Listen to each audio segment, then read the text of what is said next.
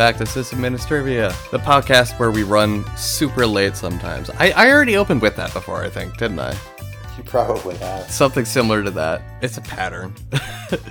I was like, yeah, let's start at 11, and it's now 11:37 my time. Yeah, fortunately for me, that's only 9:37, but for a working guy like myself, I don't get to just work from home. Like, you have to go places. A working guy? I think I put more into my work than you do.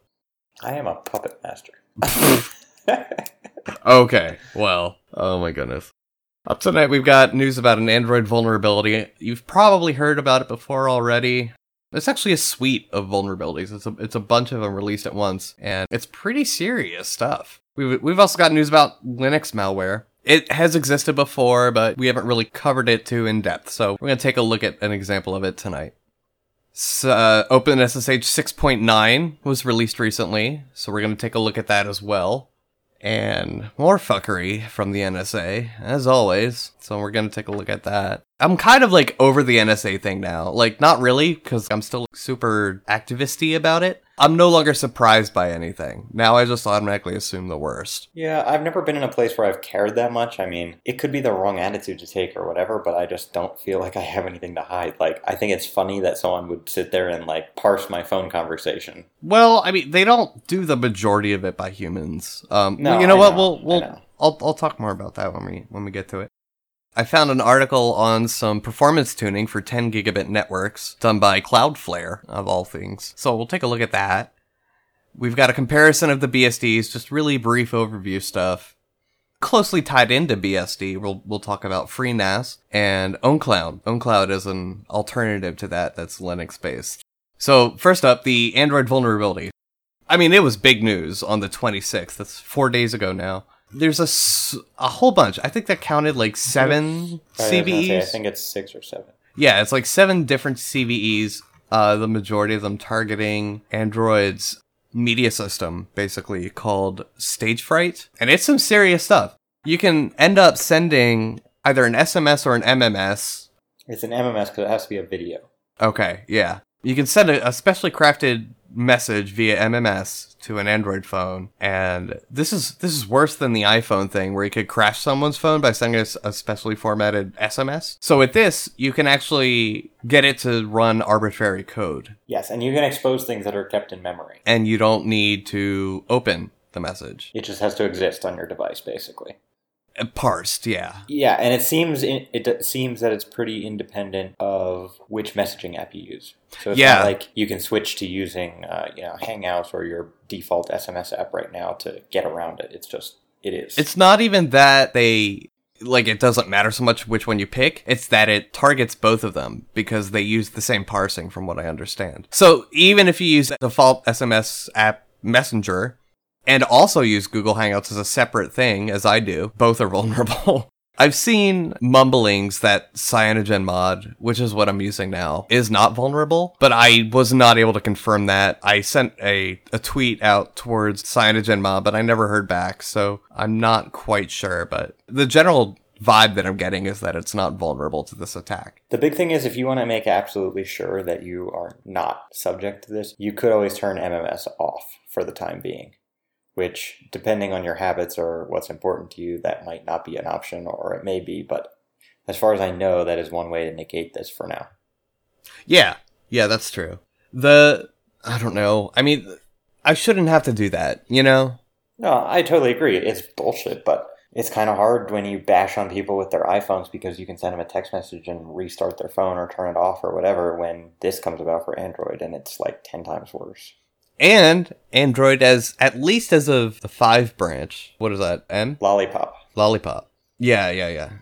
I'm reading here, the vulnerability has been resolved in the next version, Android M. It's vulnerable between 4 and 5, so, I guess if you're older than 4... Yeah. So let's see, it was Kit Kat Lollipop, so if you're on Jelly Bean, you're okay. Yep. So, I mean, I guess it pays to be a slow adopter. For once, yeah. Well, I mean, there was also another thing recently that affected, I think it was another OpenSSL vuln, but CentOS and Red Hat were not affected because their version of SSL was too old. Which is pretty funny, actually. Yeah, But I mean, I think it was as of version 5.x for Android that they started enabling SE Linux. So I'm like, how lax is their SE Linux if it's allowing this kind of stuff? You know? Right. I don't understand it. I don't have a whole lot to say about it. Just like... Oh, wait. I want to back up the bus. I'm sorry. I'm reading this article. It's from the Trend microblog. I forgot Ice Cream Sandwich, Jelly Bean, and Kit Kat were all technically Android 4, so they're all vulnerable. Oh. Well? So yeah, disregard what we said about Jelly Bean. Yeah. Shoot. I mean, at least Google knows about it. Upstream Vanilla, AOSP. As of May 15th, they've included it. And I did grab the Cyanogen mod nightly, and I'm running that. So I'm pretty positive I'm okay. Because I think they build directly from Upstream and then apply their own patch sets. But, you know, I never got confirmation on that, so who knows. Did you have anything else you want to talk about that? Not really. I think it's just worth mentioning that we haven't really seen huge Android vulnerabilities in the course of its existence. Yeah, that's true. I'm not saying that excuses this, but it definitely... It's not like an all-the-time thing. It's not OpenSSL. Zing. Yeah, well, I mean, seriously, though, if you had to worry about your phone being attacked every other week because there was some CVE that was related to Android, that'd be one thing that would really suck. But being as this is like one of the first really big major Android vulnerabilities that I've seen since I've been using it, and that's quite a bit now, I think it still has a really good track record. I'm not going to just drop Android for it. Yeah, no, I agree. I'm with you. Especially because there are so many ROMs, custom ROMs that you could get. So, you know, let's just say Google took their sweet time patching this or whatever. Chances are you could get a custom ROM that would fix it if you really had to.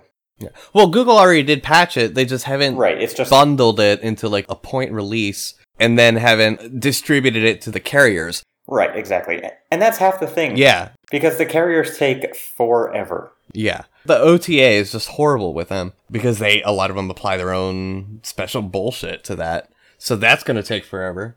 But at least the patch is out there. Absolutely. Yeah. So scroll back a little bit and check out our episode we did on custom firmwares. And this might be a good time to flash, at the very least, with the vanilla AOSP, the vanilla Android. So, I mean, yeah, give it a shot. So next, the Linux malware.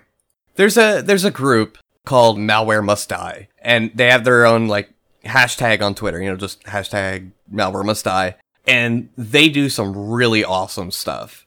They do a lot of reverse engineering of malware, figuring out where it's coming from, where it's trying to contact, things like that. And they do a lot of write-ups on this stuff. And they found one called, I'm not sure if I'm saying this right, IP Tablex. It's MMD 0035 2015 is the malware designation number. We'll post a link to the blog as we always do, but I mean it's kind of intense. So they're apparently using Shellshock to deliver this malware, and they traced it back. And I know this is an ongoing joke in the InfoSec community because everybody, like Wired Magazine and all that, says, "Oh, it's China," or "Oh, it's Russia." This is an actual case where it actually was traced back to China, which is what makes this notable. Yeah. Usually it's not actually China, at least like in the sense that people tend to think it is. So it is what it is. But it does seem to be coming from China. And there's some really interesting stuff in there. Like they have code samples laid out. They talk about how it propagates, things like that. I mean, it's a great blog post. I think they even found the CNC, the command and control server. Yeah, there it is. So they've got a whole big write-up on it, and it really gets you into the mindset of how to detect malware for yourself, not just for Windows, but cross-platform at the very raw, low level. Did you have anything to say about that? Because you're, like, silent. Yeah, I'm zoning a little bit. I don't really have too much to say. I mean, this isn't the first time we've heard about Linux malware. Mm-hmm. Probably won't be the last. Right. The important thing is don't fall into that category of people that's like, oh, well, I'm using Linux, so I'm fine. While that's generally true, it's not always true. And I actually am in the process of writing a post right now for How2Forge about, well, it applies really to Linux in general, but it's specifically for Arch, the one that I'm writing. And it's one of the points that I try to hammer home is just, the worst thing you can do is let your guard down because you think you're safe. Yes, Linux has a really great policy with dropping packets on ports that aren't explicitly bound by a service, etc., but that doesn't mean you shouldn't put a firewall in place anyway. Things like that. And I think this is the same thing.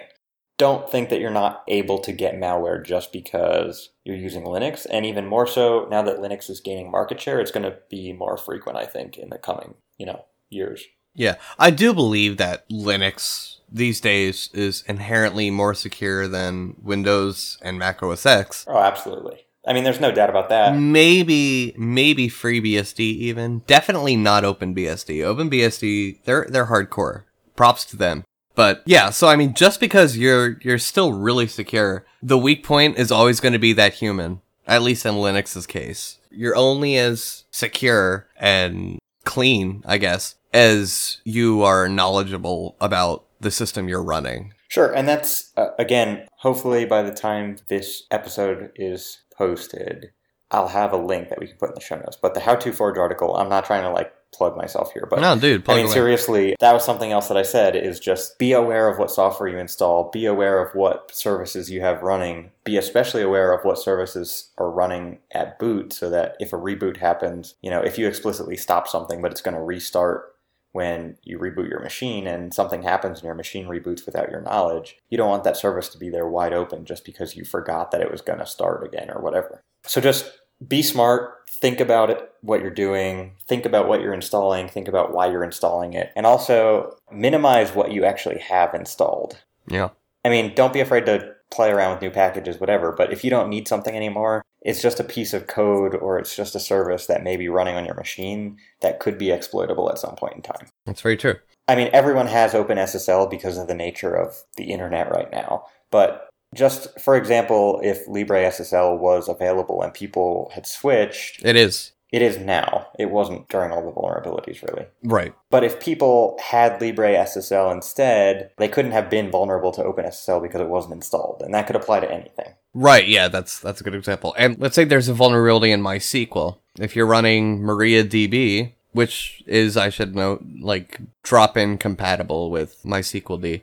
If you're running MariaDB, you are very likely to not be susceptible to that because I believe they completely wrote it from scratch or they forked it at a certain point, but it's a very different code base, but it still does the same thing. So there are plenty of alternatives for a lot of the stuff you may be running too. But you brought up a good point, and it's not really relevant to your How To Forge because it's, your How To Forge articles are specifically for Arch. But be aware of how your distro handles the installation of new software. Ubuntu, I might have mentioned this in the last episode or the episode before. I think it was the last one that we talked about it a little bit. Yeah, Ubuntu, you install a package, let's say SSH, and it starts that service by default and enables it on boot by default. So if it's a service you needed as a dependency, or maybe you wanted to run it at a certain time, you weren't ready to run it, you wanted to secure it, lock it down first before starting it up, whatever, be aware that's running when you install it. As you install it, when it finishes, it starts it. And I think some others do that as well. Arch, CentOS, Red Hat do not. I don't think Debian does. I don't think Debian does either. I feel like they wouldn't. I feel like Mint probably does. Oh, I'm absolutely sure Mint does. I should know this because I just had to turn up 13 different distro VMs to test BDisk. I can't remember off the top of my head which ones do and which don't. I can't remember if SUSE does it, but there's plenty of distros that do. So be very aware of that and, watch that net stat. Absolutely. And the other thing while we're talking about it is just give some thought and consideration when you hear about a vulnerability like this. And that's number one, is you should be a part of some mailing list, or you should check on some blogs that would have information like this likely, because it's important that you know about it in the first place, or you can't do anything to combat it or change your habits or whatever may have to be the case. But the other thing is know where your packages are coming from, because if you're using CentOS and you add a repository directly from some piece of software or whatever, you have to know to look for the update there, or, whatever that may mean, whatever the implications depending on the situation are. Just know where your packages are coming from and know where to look for that update. I think at least CentOS, so by default probably Red Hat, at the very least has a daemon that you can configure to automatically install security updates only. But again, that can still backfire because, you can run into some weird conditions where if you upgrade, you're not prepared to upgrade. You can run into some iffy stuff, but I'd say that's probably fewer and farther between than something like this biting someone in the ass. But you mentioned mailing lists. MITRE.org and the NIST.gov, I'll link them. MITRE and NIST are great places for this. They both have mailing lists. They maintain CVS's, the database of vulnerabilities, basically. Both of them are just fantastic resources on this. If you have a Red Hat subscription, you should be able to see those notices in your subscription page. They put out errata notices and things like that, and a lot of them are security related. And sometimes they're even a little bit more verbose than the actual CVE, rather, not CVES. I just realized I said that. And sometimes they're a little bit more verbose than the CVE. So check it out. I mean, if you're paying the money, why not? Yeah, and Red Hat can also email them to you. Yeah, Red Hat can email out. You may be able to configure like how severe of a risk you want emailed to you, like above a certain threshold. I don't know. I just got a Red Hat trial subscription, so I'd have to check it out. But I think you can do that. But I bring that up because usually for the big ones, I'll retweet them or I'll tweet about them if I don't see anybody else mentioning it. So you can just follow our Twitter. It's right on our contact page. I'll link to it in the notes, but I mention all the big ones and I talk about them frequently. So if mailing lists maybe aren't your thing. Yeah, and if anyone's willing to host an IRC bot for us that just parses RSS feeds for CVEs, I'd be open to that. Oh, dude, I can do that. Yeah, probably could. Yeah, I mean, I've done something pretty similar with it. So I don't know. I mean, that's a lot of noise though, honestly, because CVEs are coming in pretty fast these days. Yeah, it's true at times. Malware on Linux. There you go. Yeah, and it's not the first case, but I think it's generally harder to write for. Maybe with like a desktop system, I'm sure it's easier because then you've got like policy kit D and things like that. But on servers where maybe that's not running, that's going to be a lot harder to get going. When I was back in the web hosting industry, most of what I saw was really stupid mistakes that cPanel would make related to symlink traversal and things like that. So I don't know. I'm still not too worried. I keep myself patched. It's the best you can do. Pretty much. I'm going to move on to OpenSSH because this is some actually exciting news. Yeah, this is pretty sweet, actually. I forget the release date. I want to say it was like 2 weeks ago. It was like right near we finished recording the last one, and I was like, crap. But it's a pretty recent release. OpenSSH 6.9 was released. It's June 30th. Thank you. Yeah, a month ago. Yeah. So it was a fair bit ago. But in the release notes for 6.9, they have a future deprecation notice. OpenSSH 7.0, which should be coming out any day now if it isn't already, because it's scheduled for release in late July. Here, it literally just turned July 31st. So if it's not out already, it should be out very soon. It's going to deprecate several quote-unquote features. I call these bugs, but whatever. Yeah, some of these things, well, all right, so these are in, again, my article on how to forge is like locking down SSH as part of it. And like half of the things I talk about is going to be null in a day or two. Well, no, because, well, for Arch, yeah, but... Yeah, exactly. And that's the thing is I'm focusing on Arch, but realistically, if you're using Debian, Ubuntu, CentOS, it could be years, I don't know. Yeah, well, I mean, I think it's good that you're still writing it out, because they may be running an older version of Arch. I hope they aren't, because if you start missing updates on Arch, it's just a pain in the butt to get it back up to speed.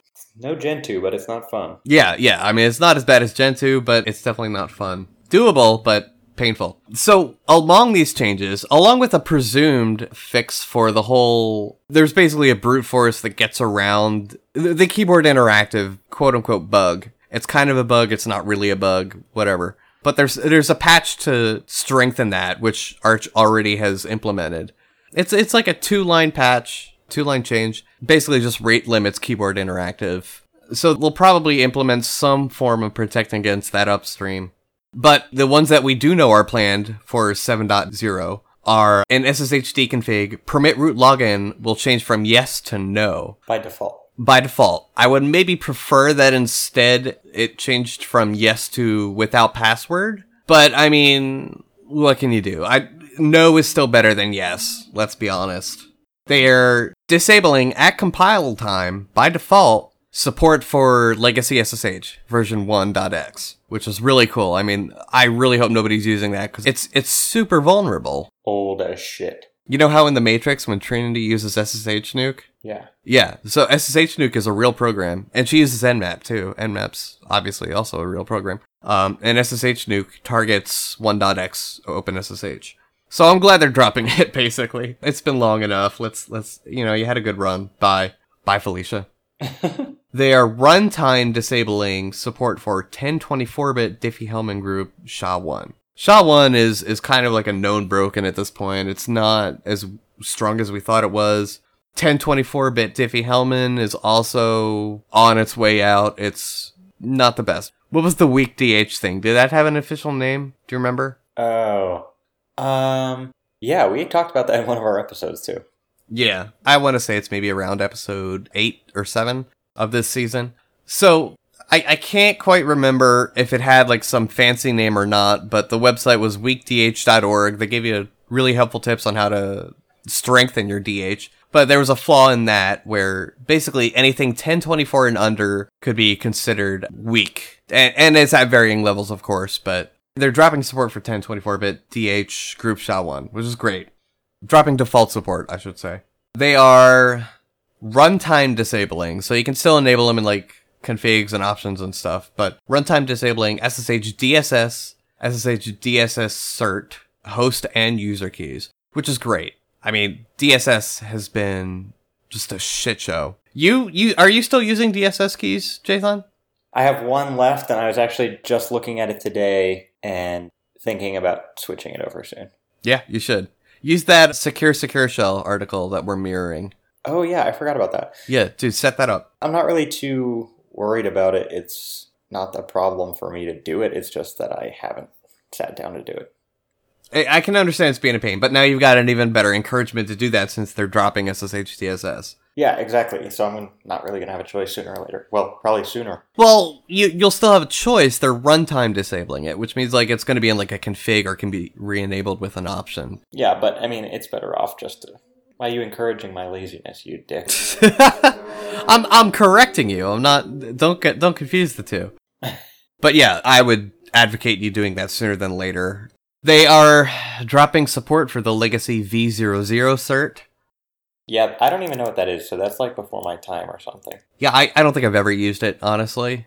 I mean, it's definitely probably not seeing a whole lot of use outside some legacy systems or pure Unix systems. They are disabling by default several ciphers. Blowfish CBC, which it's alright. Blowfish CBC is alright. It's not the best, but I don't think there are any known attacks against it. Twofish is definitely awesome. Like, Twofish is like the next iteration. I don't think there's any attacks known against Blowfish. I'll have to check. They're also disabling Cast 128 CBC, all ARC4 variants, and I can never pronounce this. Yeah, I don't know how the hell you say this. Someone please correct me. The Rindell, I think that's how it's said, CBC aliases for AES. So all those are disabled by default. You can still enable them if you really want them, but they're disabled by default. And they will also, and this is cool, refusing all RSA keys smaller than 1024 bits. The current is 768.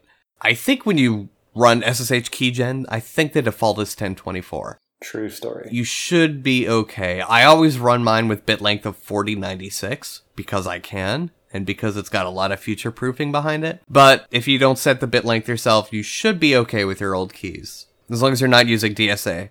So, that's what they're intending to put into the 7.0 release. They say that could change, but I think those are all pretty viable for a 7.0 point release. So, right. And if they don't make it in right away in 7.0, it's going to come soon after as a minor release. Yeah, I think it'll be in the 7X branch for sure. All of those at some point. So that's very cool. I'm very excited. There's a lot of changes there that should have been made a long time ago, but weren't. Absolutely. And Secure Shell is another one of those things that people just kind of take for granted as being very secure, and it typically is, but it can leave something to be desired, Yeah, the way it ships by default can definitely use some improvement, and even the way it's packaged by most distros, and I'll link to it again. There's the Secure Shell write-up on GitHub. We are mirroring it in our wiki. So, I mean, if GitHub goes down or the author deletes it or something, we do have a copy because it's some really solid stuff. And you should follow the author on Twitter because they have some pretty cool insight on security. Let's see. What's next? NSA. NSA, yeah, X key score. So, oh my gosh. Who says that it's not X keys core? It's not. The whole thing is... this is what they want you to think. Now they're on to you. Really? Yeah. Well, I think that's bullshit. Anyways, X key score. It's basically a way of the NSA tracking in MySQL databases. This is one of the few cases where we actually have some detailed information on NSA implementation and infrastructure. So it's run on Red Hat servers, MySQL databases, NFS distributed file system, and the AutoFS service. And XKeyscore sysadmins use SSH and rsync and Vim. And it kind of seems like almost the whole thing is running on open source stacks.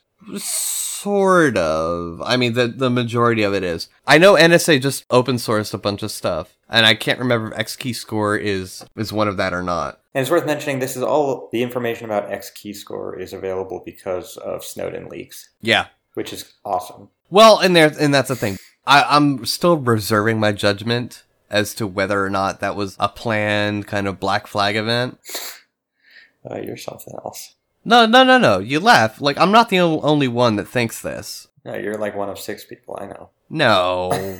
No, the number's up there. But keep in mind, I was also one of the people that said the NSA's been spying on you for years, and nobody believed until NSA leaked those documents. So I don't know. I think there's something to be said about tinfoil hats, as long as you remember to take it off at the end of the day. You know, you're not constantly wearing it, but I try to maintain a level of reason with how realistic something is. And it's perfectly possible that the Snowden leaks were planned. I'm not saying it's likely or that it's what happened. I'm saying it's possible. A lot of it's to kind of divert attention from other operations, typically. I mean, if I was the NSA director, that's what I'd be using it for. I'd be using it to distract attention away in the media and in the citizens to focus on something else. But XKeyscore is still pretty interesting. It's kind of a weak system. The security behind it's kind of weak, which makes me worried. But what they do is they can kind of apply tagging filters to the traffic they get through Prism and that system. And they can categorize your network traffic in an automated way. And this is why, like, the metadata is maybe not as important, but at the very least, it's pretty much very important. Why metadata is important in terms of surveillance, because they can gather a whole profile on you based on just the metadata alone of the websites you visit and stuff like that. So we'll post a link so you can see more details on that. It's got an interesting layout for sure. It does a lot of parsing of like headers for web traffic and email traffic and all sorts of other stuff. So it seems super intelligible in one sense, but also very judgmental in another. Well, sort of. The good news is Internet Explorer is not supported. Well, I guess that's good news. The thing is, it's not really intelligent. I'm assuming that's what you meant, not intelligible? No. I mean, it kind of is intelligible, but also not. In what sense? It's intelligible in the sense that it's a good move on their part to help them filter things. The software itself is arguably not that intelligible. You mean intelligent. That's the word you're looking for in both those contexts. Sure. Are you Googling what intelligible means? Yep. Okay. Able to be understood or comprehensible. Yep. Yeah, that works. The example is this would make the system more intelligible to the general public. How ironic. I know. Well, I'm going to go back and I'm going to listen to the way you were using it, but I'm like 95% certain that's not how you meant to use it. But I understand why they did it, but I don't know. I'm so over NSA. I'm not. I'm angry. I'm angry as shit, but I'm just so exhausted. It's like an uphill battle. You get them to disclose something and get them to shut down a certain part of the program and 5 more pop up. It's atrocious. It just seems like such a big fucking waste of money. You know what? Objectively, I can say it is. And I can say objectively because how many successful operations has it led? All this information gathering on citizens. We've talked about this. I think like 0. Yeah, I don't know, speaking this generally, I'm sure it gave them some good leads to valid cases, but definitely not enough to justify the cost of this thing. I mean, let's look at it in a slightly more humane manner. Let's say you're a police force for a small town, and you want to implement this program that costs, I guess scaled to this point, I don't know, $2 million? And it will guarantee catching, 2 criminals every 3 years. I mean, that's the kind of scale we're talking about here. It's ridiculous for the amount of money they're shelling into it and the intrusion upon the privacy and other rights of citizens. And the payoff just really isn't worth it. It reminds me of those, what were they called? Stingrays? You ever hear about them? Yeah, that was a big thing that just happened not that long ago, like in the UK, right? Well, it's been going on for like years, yeah. Right. But it was recently discovered there, like, that they were using those devices. Right. So stingrays are a funny little piece of quote-unquote technology. It's basically a car antenna screwed into a plastic hand grip, and that's it. There's no actual electronics inside. There's nothing. The quote-unquote inventor claims that they can detect drugs or explosives or people. Oh, I smell Brent in there. Yeah, it's basically a glorified dowsing rod. And they were proven to be no more effective than a placebo at all. I mean, they pretty much are a placebo. But it was a big deal. But law enforcement agencies worldwide were spending truckloads of money on these things.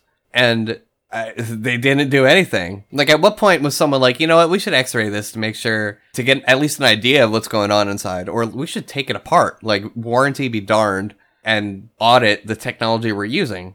I mean, everybody should be doing that. At what point were they like, hey, it's empty? I don't know. It's some bullshit, frankly. Yep, I think so too. Anyway, so the whole NSA spying programs are basically a high-tech version, or actually a tech period, a technology-driven, because the Stingray doesn't have any tech to it. It's basically a tech-driven Stingray. It's just really not useful at all. Whatever. I'm gonna move on. Yeah. Because this is something much more interesting and much more happy. I don't think it is. What? Seems What are you boring. talking about? What? The next thing. Dude, no! This is awesome. Are you going to do it? Yeah. So You're Cloudflare... not. Yeah, why the hell not? So Cloudflare wrote up an article on how to achieve 10 gigabit per second Ethernet. Now, we know the basics, because I talked about them a little bit ago. You know, you gotta have Cat6 or Cat6a, preferably Cat6a, you're gonna stand a better chance. You gotta have straight Cat6 gear throughout the entire network. You gotta keep your distances short, and if you really need to go for a long haul, use a repeater, stuff like that. Tune your kernel, and this is where we start getting into the stuff that Cloudflare talks about. So they talk about making some modifications to the Linux networking stack where they're basically tracking UDP packets to get these benchmarks. And they give you some tips on how to modify your interfaces via ETH tool, ETH tool, ETH tool. Different people pronounce it different ways. I tend to say ETH tool. And a couple other different devices, change some kernel parameters. And the speed, like the differences in speed are awesome. You can see a very clear difference. To the normal person looking at it, I mean, it may be hard to parse and it may seem negligible, but like when you're trying to get 10 gigabits a second, it's a big deal. It's a super big deal. I don't know. It's really awesome that they published how they did it. Absolutely. If this is something you're interested in achieving, I mean, it's worth checking out. Even if you don't get the results they got, if you get an improvement, it's totally worth it. Yeah, I mean, the 40 milliseconds round trip time, it looks like. With software tweaks, with busy polling, CPU infinity, trimmed down to 30 milliseconds. I think I'm saying that right. Milliseconds? I don't know what abbreviation US is. I'm assuming it's milliseconds. They trimmed that down from 40 to 25 eventually, and it's really impressive. So we'll link to that. You can take a look. I don't know, that's all I have to say on that. Yeah, I don't have too much to add. It kind of just is what it is. All right. Well, let's talk about BSD then. One of my favorite topics. Joy of joys. Yeah, so we're just going to do a brief rundown of the 5 major BSDs, if you will. And, I mean, really, if you're asking me, it's more like 4. Yeah, well, it depends how you look at it, but yeah. In any case, we bash on BSD a fair amount. Sometimes we compliment it. But I'm okay with it. Like, I just can't imagine using that shit on my desktop every day. I mean, there are some people who do. There's an OpenBSD Facebook group, strangely enough, but I'm a member of that. And there's people installing it on their, like, just bought high-end laptops all the time. I think Linux might be a better choice for them, but yeah, whatever, you know? But I'm okay with it. I'm okay with it. FreeBSD is like, meh, I think it's super overrated. If I'm going to go with a BSD, I'm going to choose OpenBSD or NetBSD.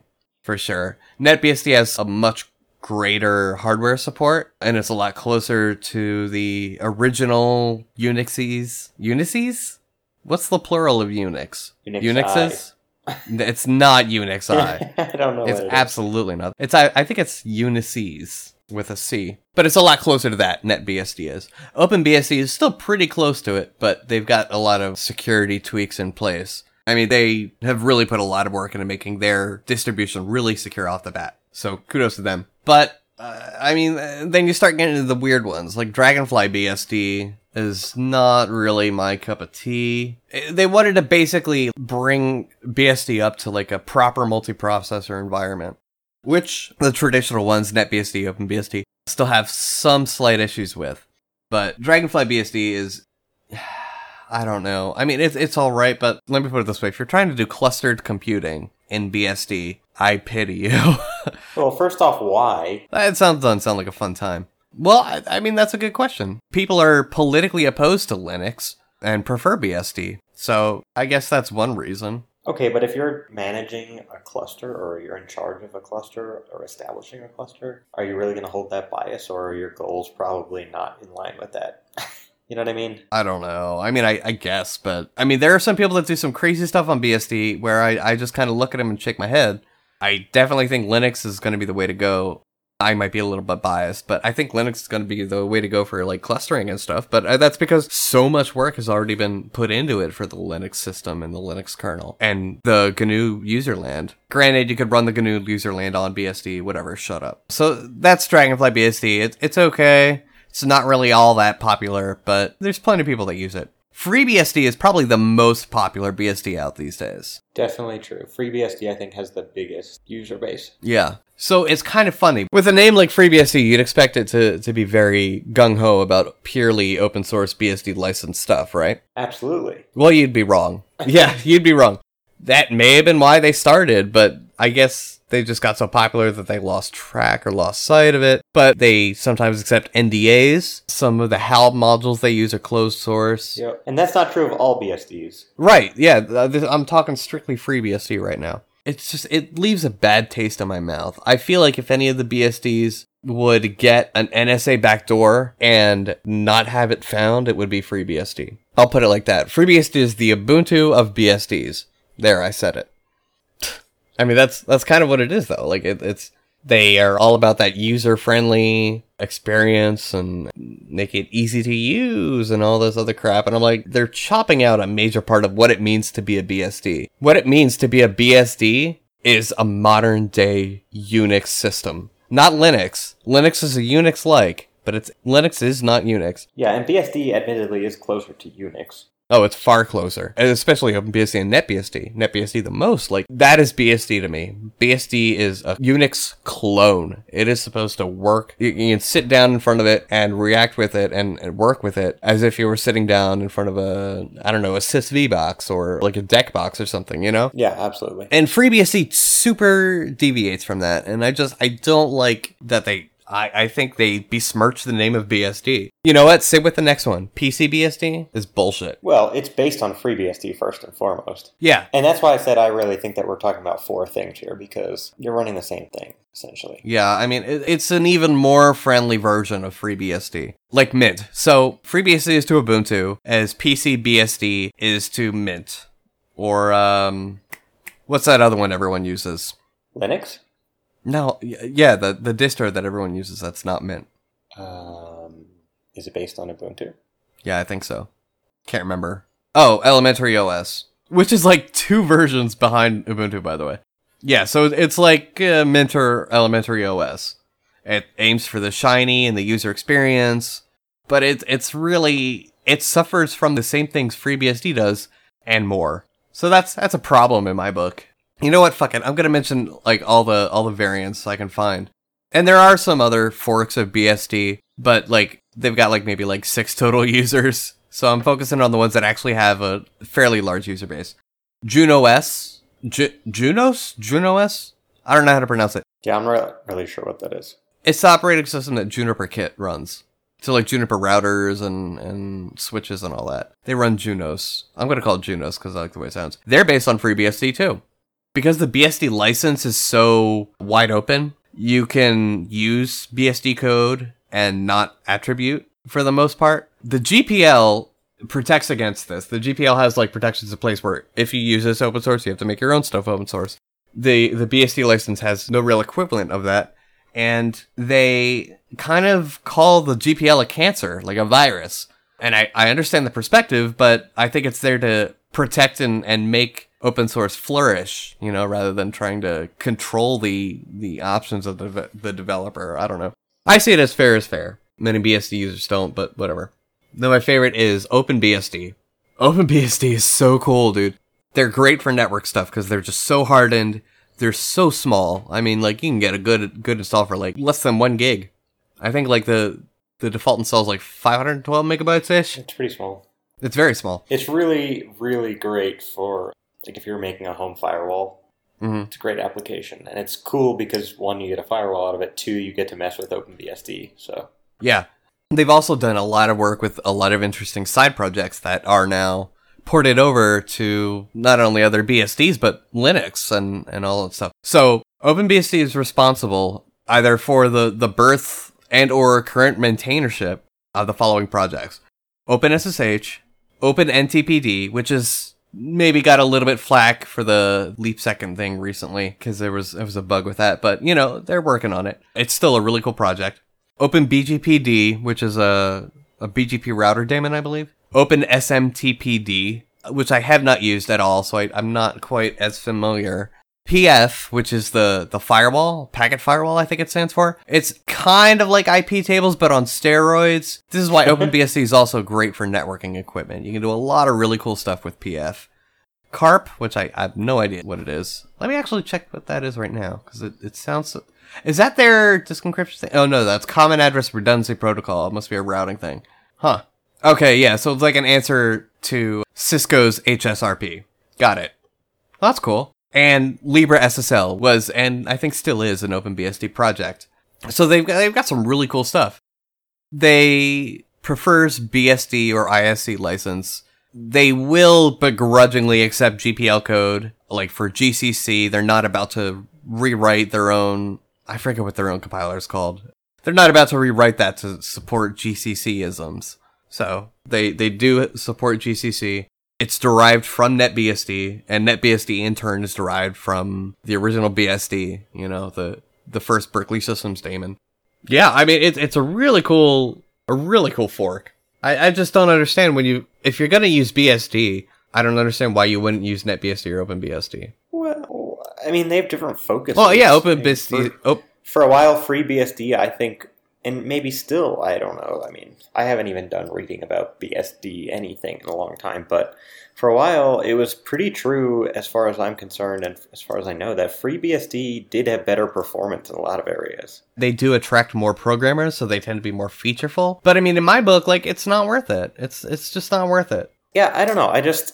Looking at, like, the philosophy of all the products, NetBSD is awesome. I mean, you can run NetBSD on, like, most embedded devices. You can run it on your fucking toaster if you want. And I joke, but there's someone who apparently ran NetBSD on their toaster. Oh my gosh. But anyway, NetBSD is great because it's super small. It runs on everything. OpenBSD is really cool because it's super secure and it offers this really powerful things you can do with your networking stack. And then there's just FreeBSD, and you know, no matter how well it works, they just don't have the track record in terms of security that OpenBSD has, and it certainly doesn't work on as much hardware as NetBSD. Yeah. So I feel like it's just like, meh. Yeah, I don't know. And then I'm not even bringing PC BSD or Dragonfly into this. Or the smaller ones like Ghost BSD or Desktop BSD or... yeah, whatever. Oh, there is Frisbee. Oh, it looks like it's discontinued. Frisbee was a BSD-based live CD. Like Rescue live CD kind of a thing. I remember using that. It was cool. I guess it's dead. Oh well. But pfSense, which we mentioned, I think 2 episodes back? 3 episodes back? I don't know. I know I mentioned it at some point. That's free BSD based, I believe. Yeah, there's a fair bit of BSDs out there, but the ones we're talking about in detail are pretty much the only popular ones and the only ones regularly maintained. Right. FreeBSD, like, they claim to support performance, but I don't get that. Oh, Did you know that earlier versions of Windows, like I think up to, at the very least up to Windows XP, use BSD networking stack code? No. Yeah. That doesn't actually surprise me. Well, I mean, it's BSD licensed, so like, why write your own networking stack when you can just copy code from someone else? So does that trace all the way back to like the original Berkeley software distribution? I mean, maybe like 3 lines, you know, like... Well, it's just an interesting thought. I don't know. Sure. Yeah, I mean, I'm sure you could trace it back, but that's kind of a loaded question because not a lot of the modern BSDs, even the ones forked like directly from the original BSD, they don't share a lot of the code base these days. You know what I mean? Right. Sure. Because there's been a lot of changes. It's like asking like how much does the Linux 4.1 or what are we up to now? 4.1.3? How much does the Linux 4.1.3 kernel compare to Linux 1.0? Sure. Do you think that there's ever going to be something that like replaces Linux? Like Linux and BSD? Like we're just going to see them not used anymore? Like a new kernel or a new operating system? You know, I can't tell. I mean, if you think about it, like what we commonly consider a computer has only been around, a really computing system has only been around since like the 60s, 70s. The concept we know of like a proper operating system has only really been around since late 70s. Desktops have only been around since, let's say, mid to late 80s. Laptops even less. You know, so like computers are still a very new thing in terms of humanity and society. The internet even more so. So, I mean, I hesitate to make it a judgment call like that, but I don't see Linux or BSD going away anytime soon, if that answers your question. Yeah, no, I mean, you can't know, so it's just a question. Yeah. And there are alternative stuff out there. There's, what is it? I think it's like Pony Unix or something. Some guy basically wrote a joke operating system, but it's fully functional. It's a Unix, it's an open source Unix system based around My Little Pony. Oh, shit. There's also, just recently, I think we might have mentioned it in passing. I think you found it in one of the episodes, but it's like an embedded OS written entirely in assembly. Yeah. There's people doing some crazy stuff out there that's not Linux or Unix or BSD or whatever. And there's some really cool ideas. So, I mean, maybe we'll see some changes, some differences, but not for a while. Oh, I should remind me.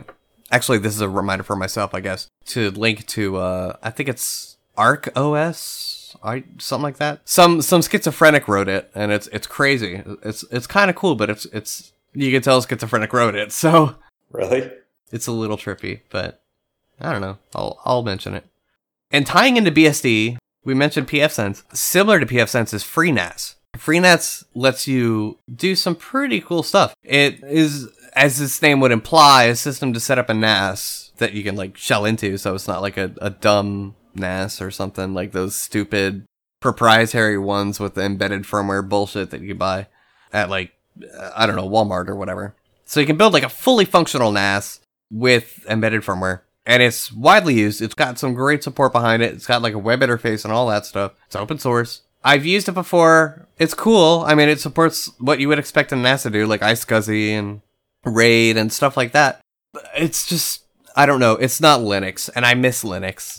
When I have to use BSD, I'll use it, but I prefer something Linux-based. If you were going to go to the trouble of using FreeNAS, why not just set up ZFS and do it yourself? Well, that's first off, that's the thing. Like, it's like a button in FreeNAS. So if you're not into the tinkering thing, you just want to quick turn up a NAS. I get it. You know, FreeNAS is going to be your jam, 100% sure. No, fuck that. Do it yourself. No, dude, I'm not gonna tell someone who's not confident enough to do that, you know? By all means, if you want to learn, but like, don't make yourself feel overwhelmed. Okay. Well, alright. Well, what about, like, you wanted to make a media server for your house? Yeah. Would you consider FreeNAS?